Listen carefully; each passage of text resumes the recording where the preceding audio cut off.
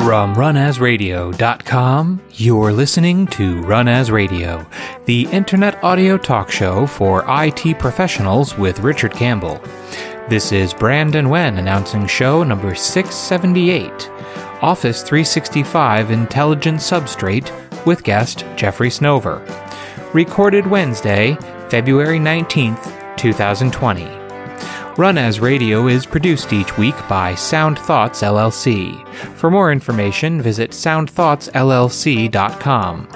You can follow us online at twitter.com/runasradio.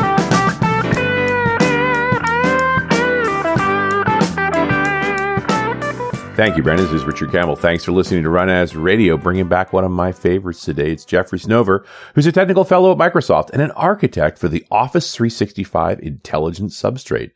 Prior to that, he was the chief architect of the Azure Storage and Edge Group and the Windows Server, and he's the inventor of PowerShell, the open-source cross-platform object-based distributed automation engine, scripting language, and command line shell. Jeff joined Microsoft back in 1999 as an architect for the Management and Services Division, providing technical direction across Microsoft's management, technologies, and products. Welcome back, sir. Hey, how you doing? And I'm in awe of this new role. Like, you already have the best job, I think the best job in technology.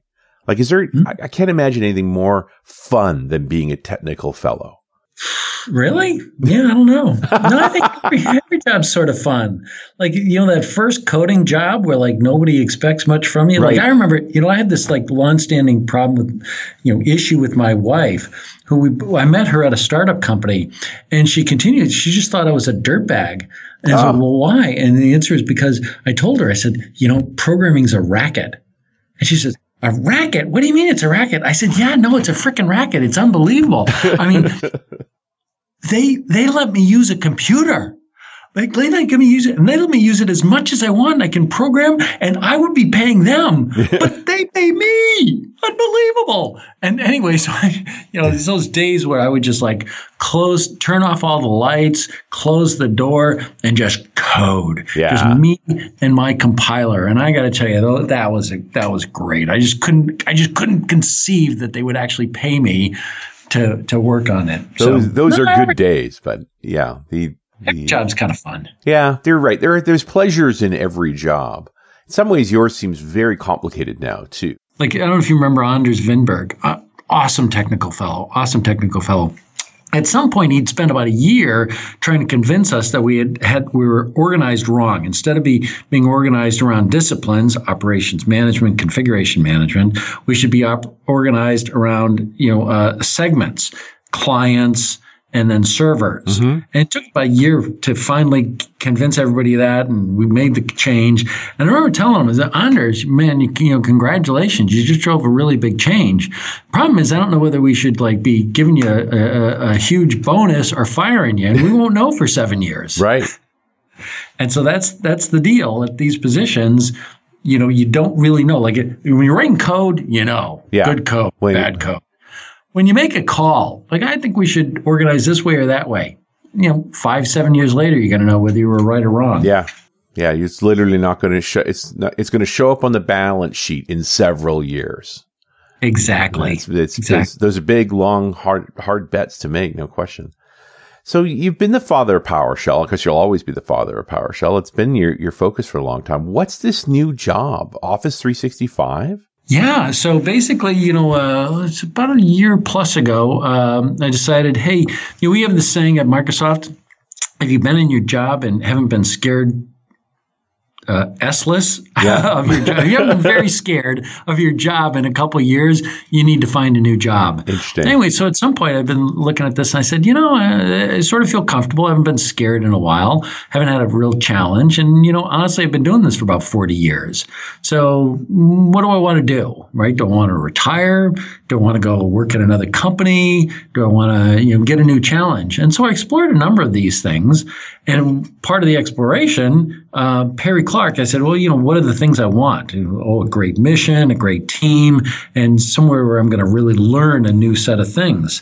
And Perry Clark offered me this incredible opportunity to be the technical fellow in charge of artificial intelligence for Office 365. And I remember thinking, well, that can't be right. Like, if I understand you right, it's like the most important new technology, artificial intelligence, our most valuable customer asset, our customer data. Like, and you're offering that job to me? Like, how can that be? Like, I don't know anything. And he's like, yeah, let's come do it.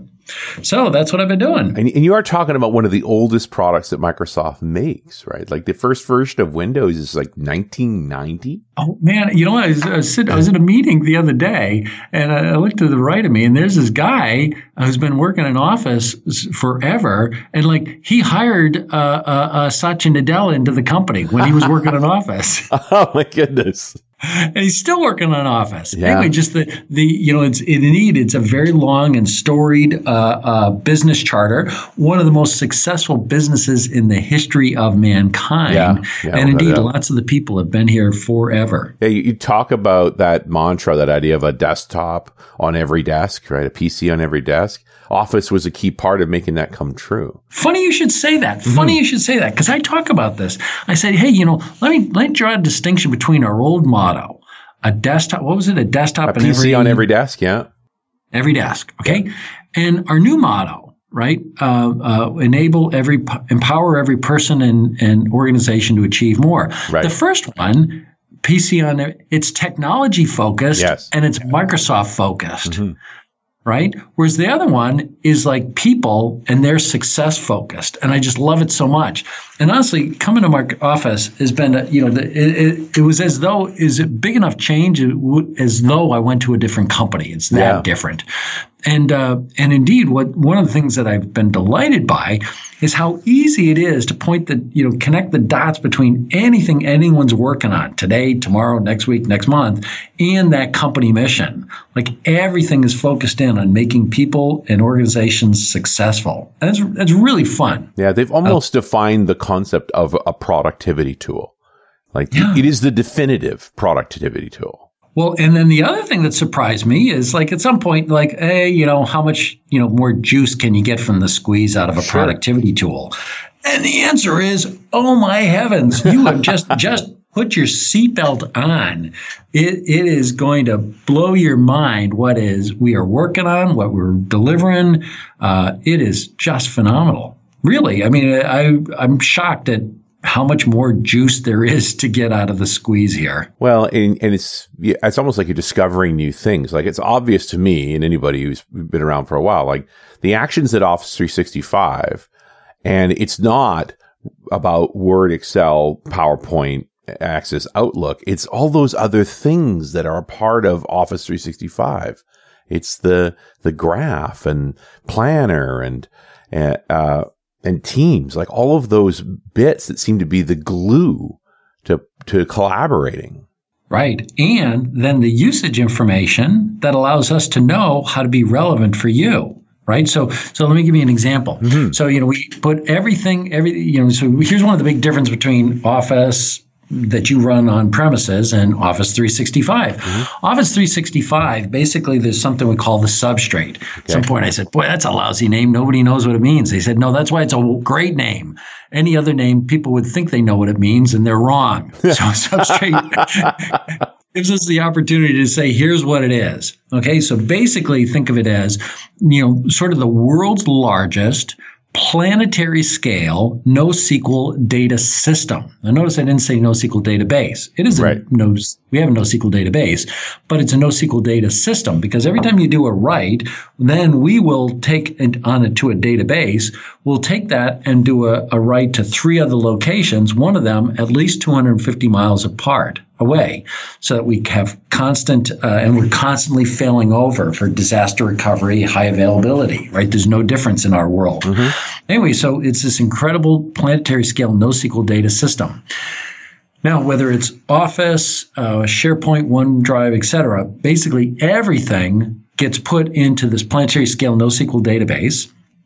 And either its primary home is there for things like Exchange, Calendar, et cetera, or its primary home is somewhere else, but there's a digital twin of it in the database.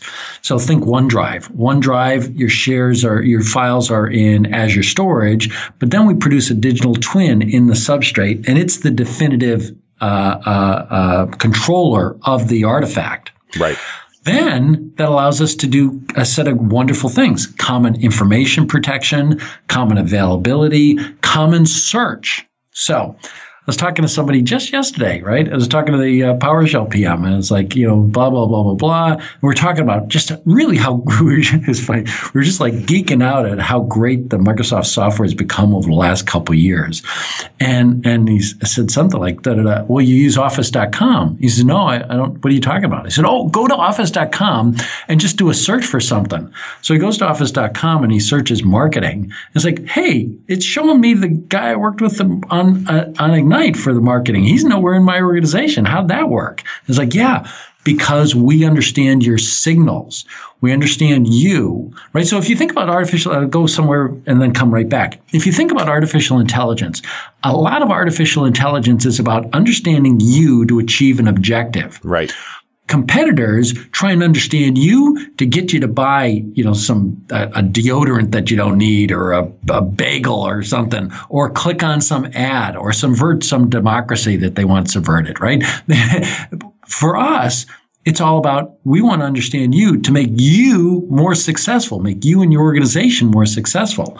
So it's just a great mission. So the point is that, hey, we understand you. We see who you're talking with. We see who you're sharing files with. We see whose emails you're reading more than others. We see the duration when something comes in from someone and you respond to it quicker than someone else. They're more important to you. So we're developing this social graph so that we can then use it to make you more successful. So you say at Microsoft marketing, guess what? That translates to, tens of thousands of people. Well, which ones should I show you? Well, how about the ones that are most relevant to you? And that's how that works. Wow. So we're using this usage data not to put more money in our bank account, or not to show you an advertisement, not to get you to buy some product. We're using this information to make you more successful. And that's where things are getting really, really, really exciting. Sure. I mean, the byproduct of it is more usage. I mean, the bottom line is if every time you go to office.com, it leads you to the things you should work on next and helps you be more productive, you're going to do more of that. And there is a subscription involved, but it certainly sounds worthwhile. Absolutely. Yeah. So Substrate being the underlying layer, what makes it intelligent substrate? Like, is it, it's all of that trying to figure out what you need next? So what is the intelligence? So the substrate is this kind of core data system. Mm-hmm. Okay. And then the intelligent substrate is the layer on top of that enables AI. Okay. Right. So how do we get that information in a compliant, privacy protecting way and make it available to our data scientists so that they can run their experiments using compute that doesn't interact or interfere with your usage of email or communications. So they can go do all this crazy ass modeling in a way that is privacy protecting and secure. And then when they figure out a model, how do I deploy it at a planetary scale? Right? How do I deploy it? When do I deploy it? Do I deploy it on GPUs, these models on CPUs, on FPGAs, on GPUs, et cetera? Mm-hmm. So it's this layer on top of the core data, right? If you recall, we used to have this distinction between storage and data. Mm-hmm. This is sort of like the next layer. There's storage, there's data, and then there's intelligence services on top of it. Well, certainly relations between the data, the fact that these two things are adjacent to each other. Like, I think about e-commerce recommendation engines. If you're interested in this, you might be interested in that as well. This almost seems like a deeper form of that. Although you've got these algorithms that are doing this overall study. Do those same algorithms apply to everyone more or less equally, or are there actually algorithms per organization? Well, there can be models per organization, but they're all sort of the same algorithms, right, but different models, if you see what I mean. Sometimes we have algorithms and sometimes we have models. Right. Some of those models are built on general language models, and we're in the process of trying to get the per tenant or per user language models. We've shown demonstrations of that at Ignite. So an example would be when you're if we were having this meeting and transcribing it, one language, a generic language model would just say, okay, I don't know who these people are. I don't know what they're talking about. I'll just try and recognize the syllables I hear and translate that to words. Sure. a better language model would say, hey, these are two geeks in the computer industry. So when they say Kubernetes, like, oh, that's a thing. I know what this thing called Kubernetes is. And so when they say the strange, syllables, I know that that's a real thing. Better yet, it's like, oh, well, it's Jeffrey and it's Richard, and they've got accents or they got ways of saying things or mispronouncing things. And I know that, and I can get an even higher accuracy. So those different levels. Now, let me give you an example of what I meant by this. I didn't close the loop on this intelligent substrate. Sure. So I send you a file. Okay. I send you an email. In that email is a file. Okay. It lands in your inbox. When it lands in your inbox, the intelligent substrate layer then fires off this event, or an event's fired, and the intelligent substrate gets involved to say, okay, now, who has registered for processing this information? A bunch of things are. One of those things will go open up the file and then index it. We'll email in the file and produce search index terms and feed a big search index. Another one might go in there and say, hey, I'm going to do an analysis of this file to look to see, are there any action items or commitments? And if so, what it does is it goes and rewrites it on the entity. Actually, here's a great example. This is the one that helped me really get in focus. Have you seen smart replies yet? No. So you get an email, like you see it mostly on your phone, right? You'll get an email and you'll be reading it on your phone, and there'll be a button like yes, no, how about next Tuesday? Right. Those are smart replies. I've seen those. Saying, well, how's that work? And the answer is an email comes in.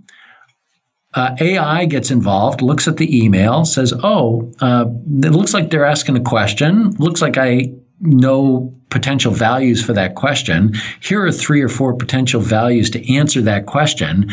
And what it does is it goes and it writes new properties on the email. Okay, new properties on the email. So when you have an email object, remember it's a NoSQL database, so I can extend the schema any way I want. So I've got this email object in NoSQL. It's got a body, it's got a header, it's got a from, to, all that good stuff. And all of a sudden it's got smart replies, which is an array of strings. Huh. And so then the client has to be updated. So when it gets says, read me an email, it gets this, and it has to know, check this email to see, are there any smart replies? And if so, render them as buttons. And so that's why sometimes for the AI to work, you have to update the client. Right.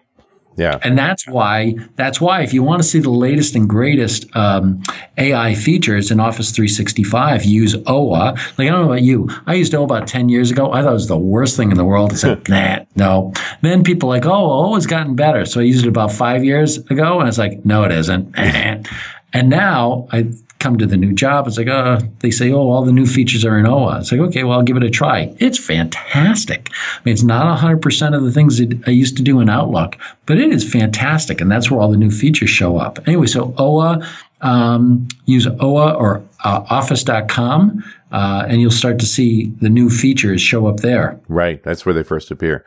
And Jeff, I'm going to interrupt for one moment for this very important message. Office isn't the only app you have to support. You have Office, browsers, business apps, and that crazy app from 9 years ago where you can't find the developer and still need to manage that app too. Don't panic, you've got PolicyPack. PolicyPack enables you to manage your applications and browser security settings, plus safely remove local admin rights.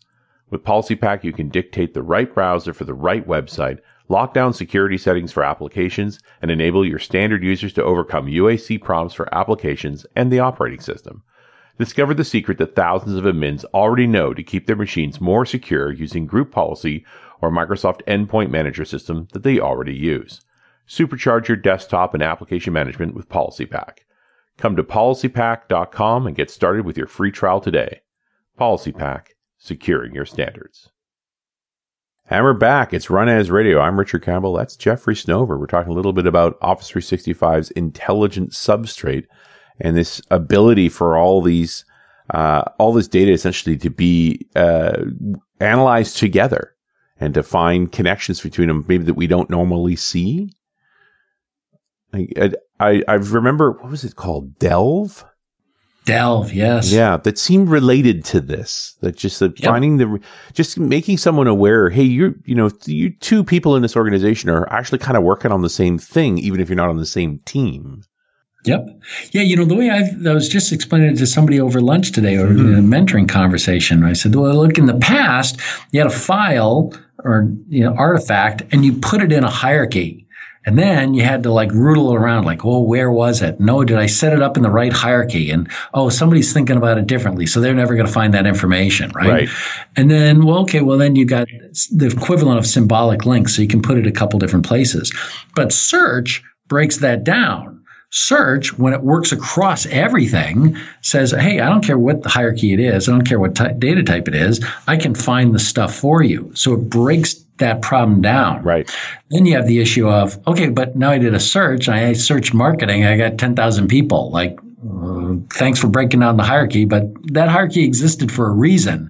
So how are you going to show me the marketing person I was interested in? And so search uses, again, the Bing technology to use this ranking to find out the information that's relevant for you. So now it's not just search, it's relevant search. Right. By the way, there's an interesting story about this. When I came here, we had some meeting with Satya or Bill, and afterwards my boss was kind of frustrated. And I said, well, what's the concern? He says, well, what these guys aren't quite getting is that they think that the internet is large. I said, well, it is large. He says, no, it isn't. The internet's tiny. He says, we have many, many, many more orders of magnitude, more objects in the substrate than there are in the internet. Wow. I said, can that be true? He said, absolutely. I mean, many orders of magnitude more. Every single email, every single conversation, every single appointment, every single meeting instance, all your documents, it's many orders. So when we took the Bing search technology, it wasn't, how do we scale this to work on Office? No, how do you take that and scale it up to work on Office? Yeah. How's that for a mind? That's an interesting problem. And it's just a recognition. There's many more elements of data inside of large organizations than are even on all of the internet. Yeah. It's fascinating. So then, by the way, then it gets even better. So now you love this. Now you're connected. So first you had hierarchies, navigate hierarchies, and now you got search, and now you got relevant search. And that relevance will just get better and better as we better understand you, and we better understand you through greater AI and greater understanding of natural language processing. So I really understand what you're saying as opposed to kind of get the gist. But then what we're doing, and we announced this at Ignite, something we call Cortex. What Cortex does is says, hey, I'm going to look at a bunch of the things, the conversations going on. And from that, I'm going to have this probabilistic identity system, very cool. And above some probabilistic threshold, I'll say, hey, people are talking about a project. There's this project, Alexandria.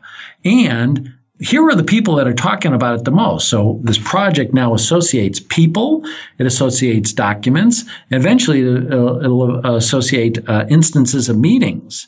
And then might have gotten it right, might have gotten it wrong. Right. So we publish it as a wiki format. Mm-hmm. So somebody can come in and say, no, that's not a project. Or they'll come in and say, yeah, you got it right. That's a project. But here you missed these people. Add some more people or add some more documents. And now all of a sudden, this then becomes a new way to navigate all the objects of the system. And to build new relationships, the tricky part for me is, in my mind, that is, if you make modifications to that wiki, does the substrate understand those changes, can see those new relationships? Yes. So here's the thing. How deep do you want to go? Okay, let's go. Here we go. Okay, so, I'm going to get this wrong. It's either fluid or fluent. This multi person collaboration protocol that we have been showing. Are you familiar with that? Yeah. Isn't that, the fluent is the design system, right? Yeah, one of them is a design system. Yeah. The other is this underlying collaboration protocol and technology. So I think that's fluid. Fluid. Okay, right. There you go. So if you think about fluid, it's effectively sort of a Git protocol on documents. Right.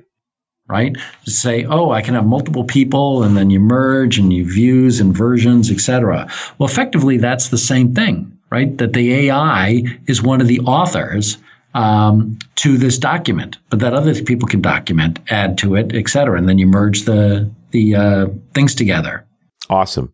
Yeah, we saw that at Ignite as like a technology preview. Exactly. Yeah, but where we're going here now, another example is basically the point is that entities, both natural and synthetic, provide mechanisms to link to other entities. So another example, I should have started with this, is the person searched for marketing, found a relevant search, found the right marketing person. You can click on that person and get what's called a people card. The people card shows you contact information, but it also shows you organizational information. It'll show you the emails you've had with that person, and it'll show you files that they've recently been working on, that we think are going to be relevant to you.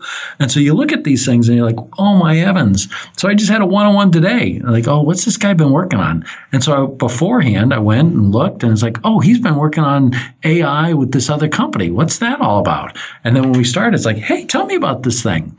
So it now provides these ways to find information that you've never had before. Yeah, definitely. I mean, a number of times just searching for email the old-fashioned way, it's really quite painful. The idea that you just open their contact card and everything all your interactions with them would appear. Yes. It's just a lot of pain removed. It also occurs to me, we used to put a lot of energy into building these collaborative networks. A lot of this is now just automatic. It happens because people are doing work. Yeah, exactly. Right. So there's that whole story about, there's the organization as defined by an org chart, and then there's the real organization. And the real organization is defined by who's having conversations with who. Right. And we are able to intuit that real organization and use that real organization to then deliver more value. When you talk about what it takes to get up to speed in a new org, it is that. I know what the org chart says. How do we actually get things done? Yes. And in fact, that's been super, super helpful. In fact, boy, I wish I had some of the tools we're now bringing online back when I started. Sure. So one of the things we're doing is acronyms. Right. So you come to a new place, all the acronyms, like I've got no idea. They say, if there's something you don't understand, just stop the meeting. It's like, no, that's not going to work. Like the first 4 months, all the meetings could have been held in Russian for as much as I was understanding. Like literally, like every word. I had no idea what they were saying.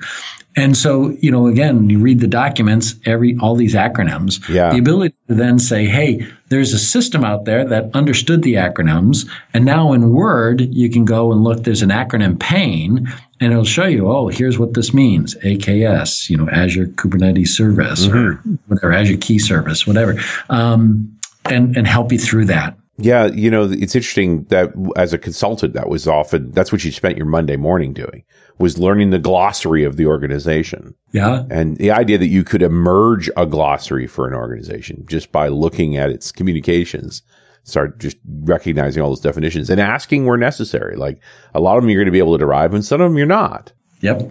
But the idea of actually, it's interesting to think about in terms of Office 365 having like Office glossary. It's like, here are the terms that are particularly important within this organization. Isn't that neat? Yeah, it's almost a very, you imagine that as a cloud tag, right? Or the most commonly used words are the largest. Because it also is, in some ways, that is reflecting the culture of the place too. Right. When you talk about it's the language that it actually uses as a whole. Because I definitely think you could find in different corners of an organization more pessimistic or optimistic mindsets, more collaborative or more restrictive mindsets. And I wonder if those word clouds wouldn't show that. Like, what does this say about a culture? Oh, that's very interesting. Yeah. Yeah. That would be interesting. Funny you should say that. I've often, I used to have what I used to call a regret filter on my outbox. Which is to say, I something would trigger me and I'd send this, profanity-laced email to someone. And that happened with sufficient frequency and then I'd send it and it's like, oh, I shouldn't have done that. Yeah. The heat comes off and you're like, man. And so basically you send it and it goes into this waiting loop for 5 minutes and then it sends it. And the number of times that I shouldn't do that. And I go back and I'd edit it, cut out the swear words, ask more questions, etc. And now I don't do that too much. I mean, I've fixed that. But what I would love is for the system to kind of like often, just provide me like a tone check. Like, hey, you're being kind of pointy here. Did you want to be? Yeah. Because often it's like, no, I do want to be. Yep, I want to be pointy. Yeah, sometimes it is time to be pointy. I want to be clear. I think you messed up. Or other times it's like, no, I don't mean to. Oh, I see how you can think that. Yeah. So. But this idea of sentiment analysis on your own stuff as you go. When I'm writing those pointy emails, I mangle the email address so it won't send. Oh, I love it. By the way, that is not something we're currently working on. Right. But it's, again, to the statement of there is so much more juice to get out of the squeeze for productivity. Well, you want to go a level up from that. If you recognize there's two people, both these people are in the same organization. And so they've had sort of the same analysis. Like if you started understanding the tones of each other, you could almost have a shaped, here's the optimal way to communicate with this person tool. There was a you're so smart. Yes. There was a LinkedIn plugin for that like this. What's that? There was a LinkedIn plugin. It was like a service you could pay for that analyzed what a person did on LinkedIn and made suggestions for how to communicate with them most effectively in a cold call. Wow. Yeah. Wow. I don't know how accurate it was. I got, offered it as a trial and sort of play with it because often I use LinkedIn for finding new guests. Mm-hmm. Right. And so I'm somebody who makes legit cold calls, try to say, hey, I'd like to, I've read your stuff. I'd like you to come on the show. And so that ability to say, what's the right way to communicate with that particular person? Like certainly I've worked hard on making asks well, but making asks that are tuned to an individual. Funny you should say that. It's brilliant because you're exactly right. I often tell people that, one of the skill sets I have as a technical fellow is I know how to talk to people. And what that means is that basically different people, different individuals or different roles need to hear different words in order to hear the same message. Yes, absolutely true. Hey, I found it. Crystal is the name of the tool. Huh. And it was an extension on Chrome that worked in LinkedIn. I think it still exists. And it would show, again, it would make sort of suggestions of here's how this person likes to communicate. And again, I don't know how accurate or well it is, but it is along these lines of tooling that would help us optimize communication. I love it. Well, and it's where we are. How long have we been debating and working on building better collaborative tools in our organizations? Yeah, since the beginning, right? It's always been the challenge. And it's interesting that the substrate and the cloud, like this is the place now where we finally have a way to look across all of the information and to make it more readily available. Every place I ever worked, every place I ever consulted, we always had that same conversation of there's a tremendous value stashed away in these servers. We just can't find it. Exactly. We just can't find it. I remember when I came to the company, I remember doing a listening tour about WMI, and one partner said, oh, they had a love-hate relationship with WMI. I said, oh, really? That was interesting. Why? What do you love about it? And they said, anything you could possibly want to know about a system is available through WMI. I said, yeah, so why do you hate it? He said, we can't find any of it. Yeah. Yeah, inside of every Windows computer was its own little internet. Everything you need to know is there. You just can't find it. Yeah, right. Here's your rabbit's foot. Best of luck, my friend. Good luck. Dig deep. Search hard. But I think that's true of all these organizations too. There's all this information that is manifest in the documents and spreadsheets and emails that they create that tells you about them, tells you about what they're working on, tells you how they like to communicate. And if we just brought that information together in a bigger way, everybody gets more productive. Yeah. So one of the things we're trying to do, so here's the hypothesis. Okay, you're going to like this a little bit. So basically, like, Mark Weiser wrote this paper, Satya quotes a lot, and in it, he doesn't get the good quote. The right quote to quote is that when the computer understands the human, instead of the human having to understand the computer, interacting with the computer will be as refreshing as a walk in the woods. Now, when was the last time you spent all day with a computer and thought, wow, that was as refreshing as a walk in the woods? Oh, no. Exactly 0 times in my 40 plus years doing this stuff, right? But I truly believe that is possible. And so again, like when we understand you, when we understand your objectives, your style, etc., and we start. So in the past, right? How many times have you heard that? Microsoft, I have to understand your org chart in order to get anything done, right? And it's true. Yeah. But the point about AI is we're going to use AI to understand you and to help you get your job done, independent of our org chart, independent of our tool boundaries. Mm-hmm. The AI is going to figure it out for you and to help you be productive. So that's one of the big goals here, is to use AI to break down the silos. Awesome. Yeah. And it makes total sense to be able to do that too. Is all we need to do to start taking advantage of this just to be on Office 365? Like, are there particular things that, for me as an IT person trying to enable my organization to be more effective, I should be doing with Office 365? No, really. It's just use Office 365. And I would say, again, as I say, the different tools update at different cadences. Mm-hmm. Outlook, great tool, but it's not as, it doesn't get the features as quickly as OWA. Right. Office.com, if you haven't used that. And then again, the applications on mobile. Boy, talk about a crazy success story. Office on everything. Right. All the clients. I mean, they really are quite good. At some point, I bought a Chromebook just to say, what is this thing? And what is it? Is it a thread? Is it what is it? And it's sort of like, And then Office ran on the browser, and I tried it again. It's like, oh, you know what? This is actually pretty good. Yeah.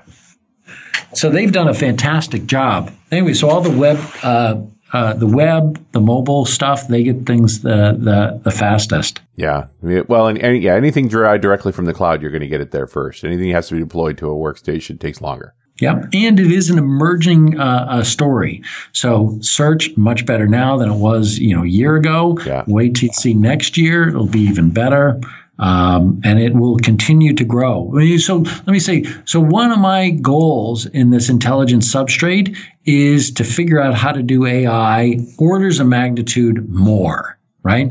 So we're doing AI, doing some fantastic stuff, but the clock rate at which we're able to do AI, because we're not like our competitors, we respect our customers' data.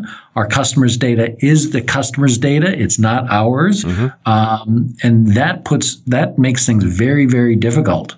So our ability to turn the clock is a bit, the cadence is a bit of a challenge. And so we're going through a number of architectural changes to be able to try and, basically do a couple, many orders of magnitude more AI. Yeah. And so what that translates to is your AI features, you're going to see start to get exponentially better over the course of the next couple of years. It's also interesting to think about who's being successful with AI too. I know there's a huge push at Microsoft to help all of us in the field as customers use your tools to get value for organizations, but I'm excited that you're using them to help us ultimately. Like I look at how smart Azure's gotten about giving me security warnings and utilization efficiencies and those are things. They all seem like this machine learning model being applied to everything going on in the cloud. Yeah, exactly. Well, friend, what's next for you? You clearly are in an interesting place. Just more, I imagine. Yeah, well, get competent at my current job. You're a year in. Are you feeling good about it yet? It's been a year. Yeah, so I wanted a big challenge. This is two big challenges. My joke is that I underestimated the degree of change and challenge required to moving to Office. Really, kind of completely different culture, different company, and the amount of difficulty in picking up AI. And I dramatically overestimated my degree of comfort with change. So. It has been a difficult year, but sort of week by week, as I understood, again, I was not joking. Really, the first 4 months, it's like, what the heck is anyone saying? And I'm a technical fellow. I'm supposed to be contributing at a fairly high level, and I don't understand a single sentence in this conversation. So that was pretty difficult.